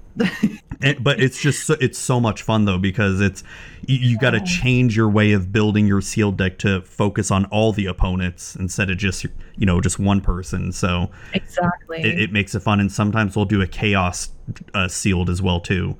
Oh, I do that a lot too. Which the last time, packs, old boxes and stuff, and I'll get like I'll just randomly do chaos sealed, 2 packs of each. Yeah, one of my players got it was an old set. It had the flag bearer mechanic on it. I don't know if you remember flag bearer. Is that Takir? No. It's like Apocalypse or Plane Shift or Torment. It's like an old set from the 90s. Oh, wow. Okay, no. So I completely forgot this mechanic existed, and I only knew about it because it was played in Pauper a little bit. So Flag Bearer is basically, I'm probably going to butcher it, but from what I remember off the top of my head, if you, like, say you have a lightning bolt, if you go to target one of your opponent's creatures and they have Flag Bearer on a creature, you have to target the creature that has Flag Bearer instead. Oh, instead of the opponent? Yeah. Oh, something like that. It's so when they drafted that or when they put that in their sealed deck, it just caused the whole game to just. That's like kind of similar mechanic to Goad, but instead of it being a player, it's like the creature. Yeah. You have you're forced to target the creature. So it's interesting. It's I don't remember this. I've never heard of this at all. Actually, this is cool. Yeah, it's not a popular mechanic at all. But it's I see why. It's really bad, but it made for a really fun chaos sealed though. Yeah. Oh my gosh, I did a chaos sealed at one of the Magic Fests, and I don't even remember. It was just so crazy, like the mechanics and like trying to make something right. work. It was so difficult, but I love it. I love the challenge of that. Oh, I love it. It's so much fun. It's and it's so I want to try to do another chaos sealed again on stream. It's just some of those old packs, they're so expensive. So it's like you're kind of limited to like the past 5 or 6 years of packs and all that. Yeah, that's usually what I keep it at, you know. Because I don't want to spend $20 on one pack or something like that. I'm like, no, I'm good. Yeah. I'm good. I could spend that on like 3 or 4 packs instead. That's true. I do that sometimes though. Like I'll get an old pack. Like I really liked Innistrad and Avacyn Restored and like those were good sets. Those aren't like that old, but they are now. It's like, oh my god, like how cool would it be to redraft Conspiracy? The original one or just any of them? The original one or any of them. Yeah, they were so fun to draft. Right? Yeah, they were fun. It's the thing that sucks with Conspiracy though is it's so hard to, you can't really do it on camera anymore. Yeah. You have to be in person for it. But those were really fun sets though. They were fun. I really enjoyed it. One of my favorite sets that I remember drafting recently, well, not recently, God, when did it come out? 2 years ago now? Battle Bond? I knew you were going to say Battle Bond because that was one of my favorites and I was about to say Battle Bond. I actually just got a box. Oh, nice. I freaking loved that set. It was so much fun. I know. I'm so excited. Well, I didn't get the box, but my local game shop, Coral Sword, we were chatting in Discord and everybody decided to go in. And we got 2 boxes of Battle Bond and we're going to do a draft.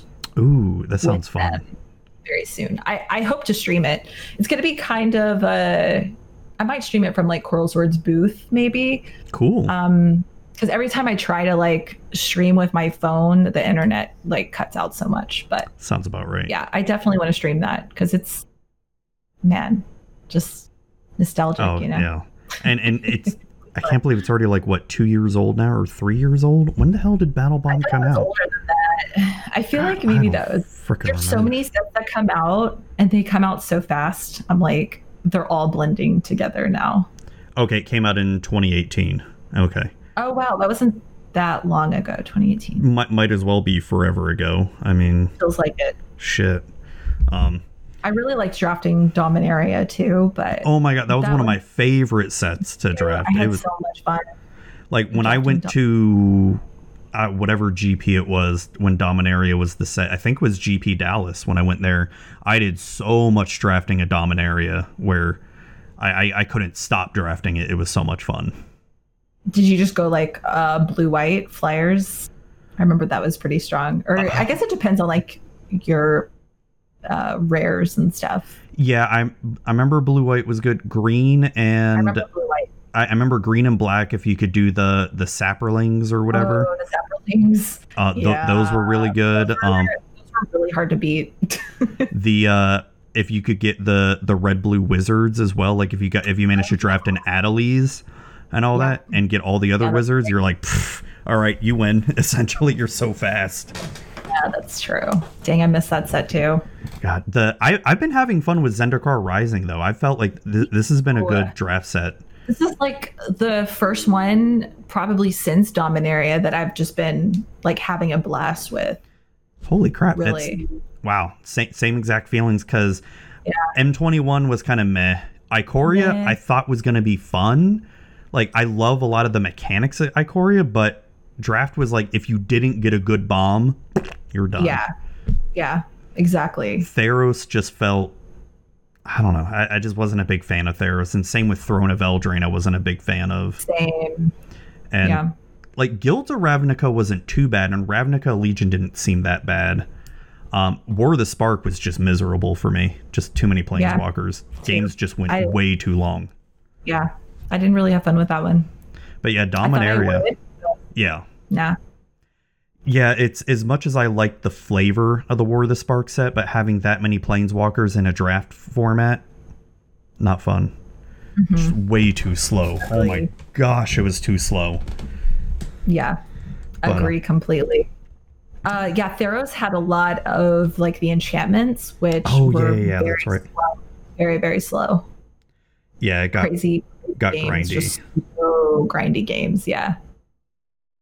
Yeah. So I've been enjoying. I do have to play some standard because I am going to be competing in somewhat of a competitive thing coming up, which I guess I shouldn't say yet, but Oh, no, you don't have to. Actually, it'll probably be announced by now, but it's, just something that like streamers are putting together. But so I like have to kind of know what's going on in standard and the meta, but I would much rather just draft.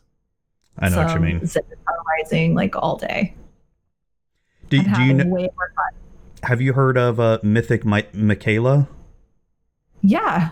I saw that. Yeah, she's doing a draft tournament this Monday coming up. I wanted to do it, but Monday is the day that I'm doing the other tournament. Oh, okay. Sad. I wanted to sign up. I signed up for it. Do you know? I wanted to sign up so bad. It's really interesting how she's doing it. There's this website. I don't know if you ever heard. I can't remember the name of the website, but basically you draft on the website and you export your cards into Arena.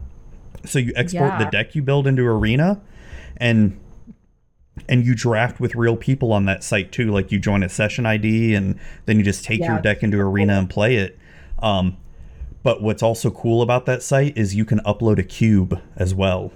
So I'm like, oh, I gotta build an Arena cube now and just like play with my friends and all that. Oh my god, that would be so fun. I'll have to try to link you the site because it is. When I saw it, I like instantly was like, oh my god, that's amazing. Yeah, that's like the one thing that Arena is missing, but it seems like we have the answer there with that third-party website.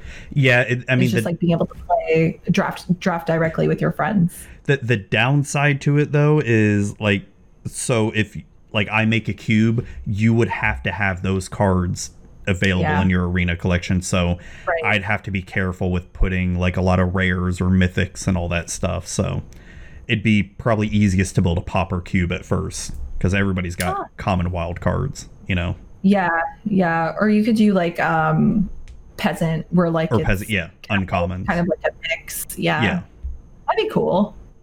I think it could be fun, but I made a peasant cube, and it pretty like it has kind of just a few of the rares, to like make this energy come together. So it's not too bad. So do you have cubes? Like, do you have like actual physical cubes built? Yeah. So I built a vintage cube. Oh, with like real vintage cards? Cube. I mean, so the power cards are fake. Oh, yeah, that's fine. That's fine. But yeah, I just wanted to like play with them. And so, yeah, I did build a vintage cube. I built a peasant and a pauper, and I'm working on cube. Holy crap. That's a lot of cubes. Yeah. Oh man. I'm addicted. I've been playing for over a decade, so I've had like time to collect over the years. No, I know what you mean. It's, I had 2 cubes. Actually 3 cubes, and I've taken them all apart because it's been build commanders, and it's like, oh, I could use this card. Well, it's not only that, but then no one around my area ever wants to play cube, and then and especially because I was planning on bringing my cube this year to Magic Fest and all that, and then I hate it's so depressing. I hate bringing it up. It's like, fuck, sucks that just had all these plans, but oh well, it could be worse. Could be worse. Exactly. You just have to stay positive. I know it is. I mean, it's gotten easier. Because I mean, like probably just like everyone, I was so stressed out at the beginning of this because it's like we had no idea what the hell was going on. Yeah, like, it's the unknown that was super stressful. And then plus with all the lack of toilet paper everywhere too, like that just was so fucking bizarre. I didn't buy mass amounts of anything, and neither did we. Paper, so I was like, oh god. I mean, we're in Florida. We're sort of used to, probably you are too, because of hurricanes and all that. So so you're used to stocking up on water and all the other stuff. So that's what we did. There was plenty of water to stock up on because we didn't know. Water. Because we didn't know if they were going to shut down trucking. Yeah, but I did not know. Yeah, but like no toilet paper. We're like, And especially having, 3 women in the house, and it's like, oh shit, fuck. Yeah. Yeah. I don't know what I'm gonna do.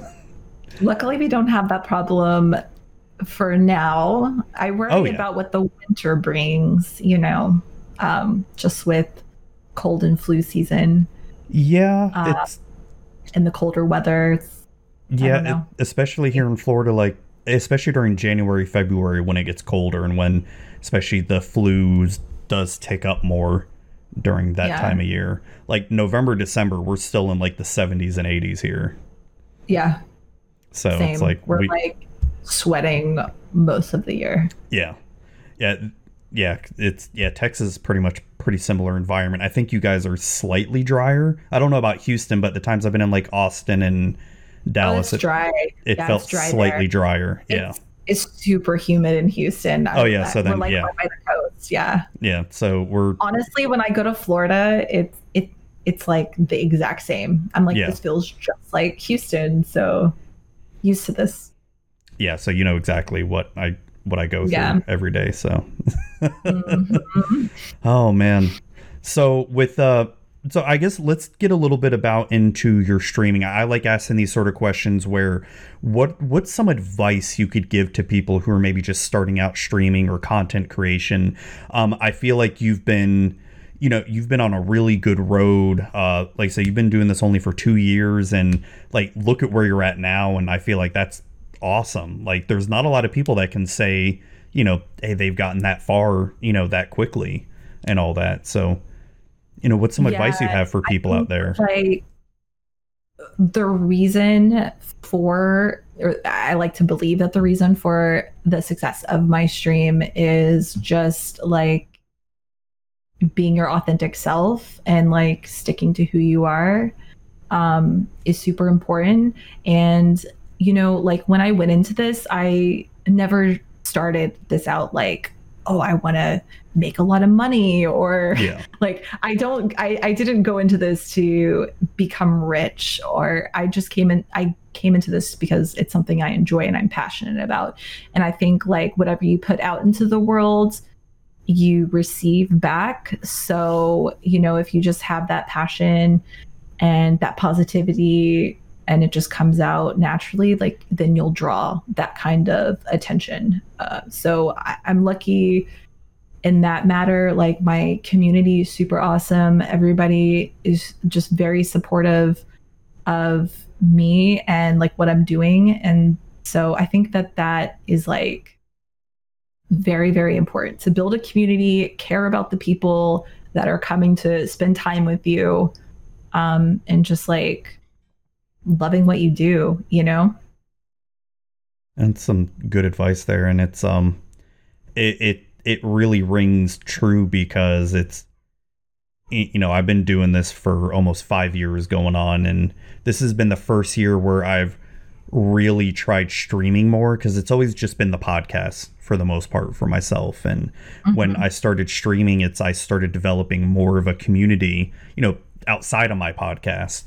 And and I really thought, like, I'll be honest, I really thought this was going to be my last year doing the podcast, because things start to run out their time and all that. And I have to say the pandemic has been sort of a blessing in disguise in some parts, because like doing the streaming and doing the podcast, I've met so many more amazing people with it that I now consider friends and all that. And it makes me want to keep producing more content, makes me want to keep streaming and all that stuff, because just like your community comes out, supports you, you get to hang out with them, and what's going on with their lives, and it's fun. It's a lot of fun, and it's rewarding for exactly them. Yeah, that is definitely like the thing that keeps me going, and for the first few months of my stream, I mean, I didn't get affiliate right away. Like it took a long time to get those average 3 viewers. Like, right? Nobody was watching at first. It's like bittersweet. The pandemic kind of has brought in like a lot more viewership and a lot more people to the platform of Twitch. So that's been nice. I mean, despite like, it's under shitty circumstances, but like, yeah, and it's just cool to see like more diversity in Magic too, Oh my gosh, yes. Going to like the game store, I was the only girl, the only woman, and like you just feel uncomfortable. And now, the last Magic Fest I went to, I played against a lot of other people besides like middle-aged white men. So it was really cool to see more diversity. And I think that also pushes me to stream Magic on Twitch, because I've always been a fan of Magic. I played D&D before I got into Magic. Actually, that's how I was introduced to Magic, was through D&D. But like, I was like, holy moly, like I can put this out there and show other people that it's okay that I'm not a middle-aged white man. It's okay that I love this game.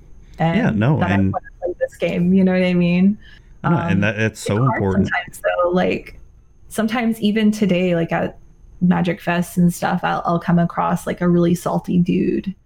But then I just kick their ass and I'm like, haha. Good. It's so, I've had to deal with that my whole life. When I was 18, I was really obsessed with Call of Duty, and that was a very toxic game. Oh my God. Yeah. A very toxic game. Oh my gosh. Yes. The headset. Oh my God, it's a girl. And like, I'm like, yeah, so like what? And then, just kick their butts. But then all the shit talking comes after. But it's just something that like what I think people have had to deal with for a long time, but it's nice to see it changing finally. Oh my gosh, yes. Long overdue. So I mentioned this to I talk a lot. Sorry. No, you're fine. You're fine. I talk so much. 100% okay. So I just had a Zabricus on.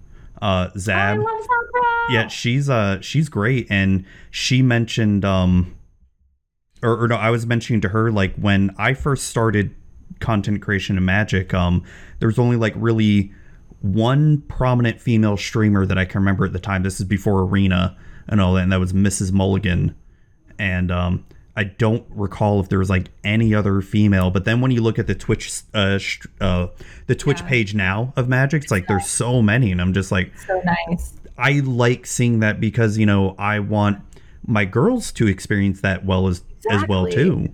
And this is what I told her as well too. It's for a lot of the people, men, my gender, out there that like to say, like, oh, women don't experience that much harassment or whatever, the stupid bullshit they like to say. It really opened up my eyes to the amount of harassment women faced when it happened to a loved one. Because it's like you telling me these stories, and then I hear stories from all other women, and it's like, okay, I understand, I get it, but you don't really have that emotional connection, you know? You don't. It's hard to put yourself in their shoes if you haven't experienced it. Yeah, exactly. and when during this pandemic, my wife has really gotten into video gaming, like playing Apex Legends and Call of Duty and stuff like that. So when she's on voice chat, she's told me stories of like the amount of people like trying to send her pics and try to get her number and just try to hit on her. I'm just like, oh my fucking God. And she's shown me the amount of like hate she's gotten, and I've heard, and I'm just like, holy fuck. Because of like the voice or a username. It's fucking crazy. Like, and women experience harassment almost daily. Like, at some point. Yeah. And I don't want to make it sound like down the street or like going to a gas station. Yeah. It's like stressful, and it shouldn't be that way. No, it's fucked up. And I don't want to make it come across like I never believed that happened. It's like you hear about it, but then when you see someone you love, like go through that and you see it, you're like, oh my fucking God, what the fuck?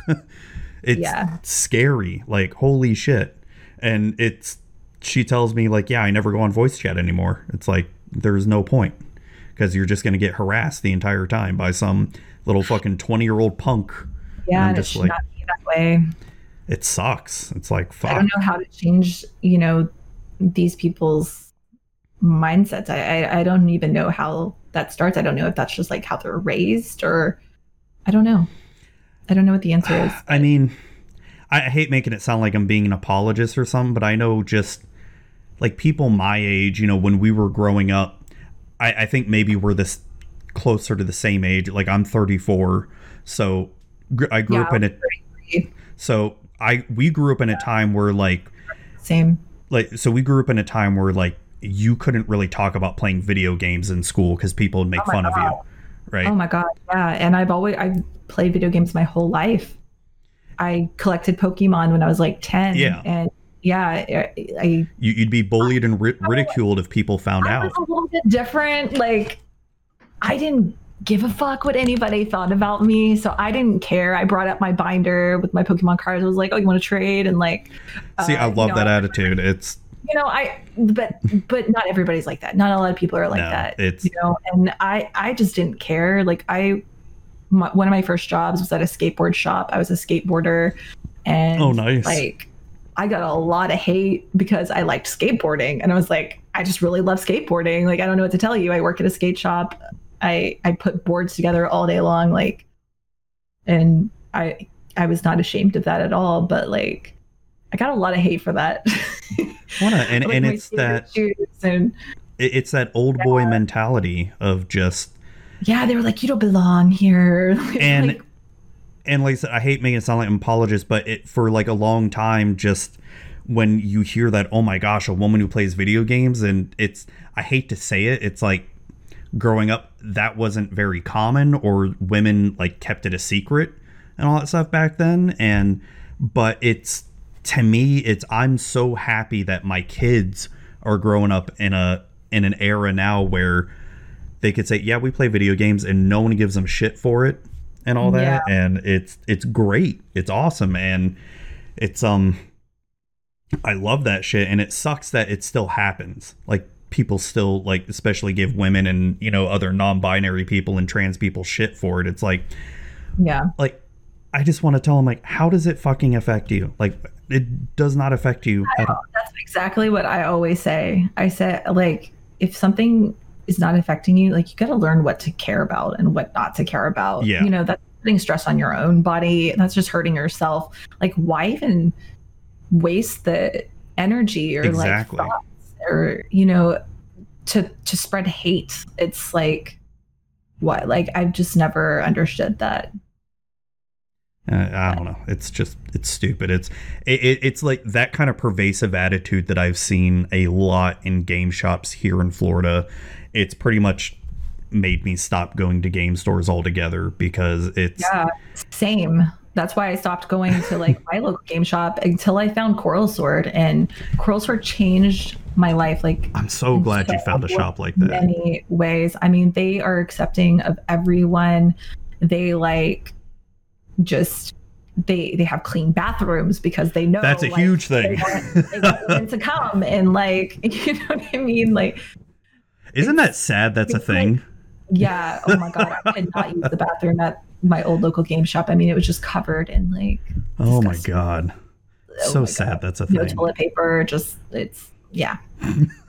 So Coral Sword is like really amazing because they kind of built themselves in like a low income area, and like they wanted a place for people to go and be able to be themselves and play games and play Magic and not be judged. That's great. And yeah, it's amazing. I definitely recommend checking it out. Really awesome coffee too, if you're a coffee lover. So I'll have to, if I'm ever in Houston. They serve beer on tap as well. And they serve alcohol. On tap. Nice. Yeah. And they have like a whole collection of board games as well. You could just like play with your friends. It's super awesome. If you ever come to town, definitely let me know. I'll show you around. I'll have to. I mean, we actually do serve some hospitals in Houston. So maybe I'll have to. A huge medical center here. Yeah. If you ever come, seriously. I can't remember the name of the hospitals, but it's a few of them. Yeah. No, I'll have to say it's the only store that I know of like that around here that sounds similar is the Cool Stuff Inc. store down in Brandon in the Tampa area. Yeah. They are really good. I freaking love their shop because it's so clean, just like you said. Their bathroom's fucking immaculate and all that. And they do not put up with people's shit. Like, if you have some asshole that's just trying to be salty and all that, they'll be like, nope, you're out. And I love that. It's like, I've dealt with too much shitty behavior, and I've got some LGS horror stories and all that stuff. And it's like, it pretty much made my wife stop coming to any of the game shops around here because of the shit she would have to face. And she would love going to Coral Sword. Like, before this, I would go every single Friday. I would go on Mondays. They would do Monday Night Sealed. They had Saturday Night Commander. Like, I was there all the time. That's awesome. I don't know if you know the streamer DZ. Do you know DZ? Oh, he's the TikTok guy? Yeah. Yeah. He lives here too, and so I get to play Friday Night Magic with him. I missed that, but cat. Oh, kitty. Yeah, it's getting to be that time where she's like, pay attention to me. Oh, come on, cat. Go. Her name's Prim, and she absolutely loves me and won't leave me alone. No, come on. And come on, cat. Come on. And hey, you might even get to play with Hunter Pence. Oh my God, that'd be so awesome. Don't let him know I'm not a Giants fan. I'm just a Tampa Bay Rays fan. I mean, he's like, I'm not a fan of baseball, but I can still totally respect the hard work that went into his career. Yeah. Like, come on, cat. I have a lot of respect. He's just also the most down to earth, like, coolest celebrity, I guess, I've ever met. Yeah. Sorry, my cat is just. No, you're fine. I could talk all day. No. I'm fine too. I'm fine. I'm actually off of work for 12 days in a row, so I'm just. I've got nothing to do. So you got some EDH days planned, I'm assuming? So I've got one planned for Saturday morning. And then am I doing one Tuesday? I might have one Tuesday night, maybe. And then definitely let me know. Yeah, I want to get one in with you. God, I might have an interview next week. I can't remember. I'll have to look at my calendar. We'll talk more about it. Because I've got to take my dad to the airport one night and all that, and I just gotta. Come on, cat. Oh my gosh, kitty. No, we'll definitely talk, because I've been talking with Zab about doing Commander. I think she only has some pre-con decks, she was telling me. That's okay though, because those pre-cons are strong. I told her she needs to get one on. Yeah, like I said, that Rogues one. Me, Pixie, and the owners of Cardsphere all did a EDH night of just precons, and I freaking destroyed everybody with that Rogue deck. Oh my gosh, cat! Yeah. This cat does not want to leave me. Aw. She needs her daddy. Aw. Okay, come on, cat. Oh my gosh. But yeah, I'll try to get her, tell her, sleeve up your EDH decks. It's going to be Yuumi, Talia, and Pixie. That'd be awesome. It'd be great. And yeah, I'd love to. Have you ever played EDH with Alias? I have not. Well, I was on her stream last week, and it was so much fun. She's she's kind of got the same kind of mindset that I do, just playing fun, crazy decks, and just I don't know. To me, EDH is so relaxing. I just play. I don't care who wins. I treat it very casually. Yeah. Yeah. I'll crack a beer and just relax, have some fun games. I don't take it too seriously. No, I love it. Oh God, this cat, it's distracting me so much. I knew, God. All right. So you gave some good advice to streamers out there, at least, for trying to start off. What's some other stuff that you can maybe tell people that maybe are new, trying to start, that you wish you would have known starting off? So I think that there's a misconception as far as quantity.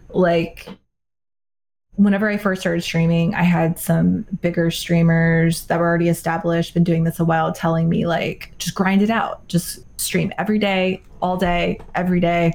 God. And like, I physically couldn't do that. And that is okay. I think that everybody has their own journey and their own path, and you can go at your own pace. And for me, I think that quality comes before quantity. So, yeah. Sorry. Are you coughing over there? Yeah. Oh my God. Sorry. I know you're trying to talk. This freaking water went down the wrong hole. Watching you turn purple over Oh, there. God. No, this won't be edited out or anything. Oh, God. Stupid water. Sorry. I'm so sorry about that. No, I was listening and then I'm just like, fuck. No, why am I choking? Yikes. Oh, my God. Yeah. So it's always the best times. Don't be discouraged if like your time doesn't allow you to do it every single day. Just do it, 3 to 4 times a day, or 3 to 4 times a week. But say 3 to 4 times a day. Damn. 3 to 4 times a week, or like just go at your own pace. For sure. Yeah. I felt a lot of pressure to like, oh, you got to get partnered and like, but you have to, stream every day, and I just couldn't really do that, especially in the beginning when I was working full time. Yeah. It's hard. No, it definitely is hard, especially if you're trying to like juggle a lot of other stuff too. It's like I think about if I wasn't doing this podcast, I'd probably be Twitch partner by now. But it's like I love this so much. I love being able to talk to people like you and just chat about whatever, Yeah, I agree, and we are very grateful to have people like you, because this is like something that I've wanted to do. Like, I've wanted to interview people, but I just don't have the time. So it's really cool that you're able to put out that content, because I know a lot of us appreciate that. It helps us a lot too. So. Oh, awesome. Thank you. Sorry. It's kind of stuff always happens during an interview. It's like, right, trying to choke. It kind of reminds me of when I had Gavin on a couple months ago. Like, I'd gotten it all scheduled. Gavin? Yeah, I got it all scheduled, got it all ready, and like 5 minutes into the interview, someone's like banging on my door, ringing the doorbell, and I'm like, because I scheduled it late enough to where that shouldn't have happened, but I'm just like, who the motherfuck is at my door right now? And oh my God. It was just some neighbors like asking if I lost a dog. I'm like, no, go away. Oh my gosh. Yeah. I'll have to check that out. Yeah, no, he's a really, really cool dude. I wish we had more time. It's I wanted to pick his brain on just Magic card design, because like one of my questions to him was, how the hell have you guys not run out of ideas yet? It's like, you guys are 25 plus years into the game, and he told me like, oh, don't worry, we've still got like 10 more years of stuff that we want to do. They like already have stuff way planned out. I know they design sets like a year or two in advance, but as far as like ideas for cards they want to do, they have like way out there. I'm just like, holy fuck. So it's like, he tells me like there's still so much design left to be explored. I'm like, what the hell else is there to be explored? Like, I don't know at this point. Does that make Magic the greatest game ever? That it like never stops. It's like golf, or it's like the sport of, it is like the golf of game or sports gaming. I'm getting tired. No, you're fine. No. It's just like, it's gonna be here forever. And it really is. And even if it were to, like, Wizards were to stop making new sets, let's say 1 year, okay, this is the end of Magic. Yeah. People are still going to be playing it for years and years and decades to come, because there's so much to do with, and the amount of formats it has is just the best thing about it. Yeah. Because it's not just, playing standard or, modern or anything like that. There's just, so many things to do with it. Exactly. which is great. So it's getting to be about 2 hours now. I feel like I could probably go on for another hour, but I'm going to be respectful of your time. Well, thank you so much for inviting me. Thank you for coming on. Reached out to me. Yeah, I greatly appreciate it. No, thank you for coming on. It's been great. So where can people find you should they want to see your content? You can find me everywhere at Talia Vess. It's TAALIAVESS. There's double A in there. But yeah, I'm on all of social media and I stream on Twitch. Awesome. And I upload some content on YouTube as well. So you can find me there too. Awesome. Well, thank you again for coming on. It's been great. It's been great chatting with you about so many things. Just everything. Yes. I can keep going. Like I said, I want to be respectful of your time. I know it's like past 10 o'clock there, so yes, I actually have to film a YouTube video after this. So. Okay. Yeah, we'll definitely end it here, and so you can go do that. Like work never stops. Yeah, I know what you mean. But right. Thank you again for coming on, and hope you have a great night. You too. Thank you. Bye-bye. All right, bye. Hey everybody, hope you enjoyed the episode with Talia Vess. I know I did, and thank you again, Talia, for coming on. Had a great time talking and chatting with you. I hope you enjoyed it, and I hope all you listeners and viewers out there enjoyed it as well. And thank you again for coming by week after week, listening to this podcast, and just enjoying my time talking with these people. And I love being able to show it out there for you all. And yes, even the silent listeners and viewers out there, I know you are out there, and I know you're listening and watching, and thank you.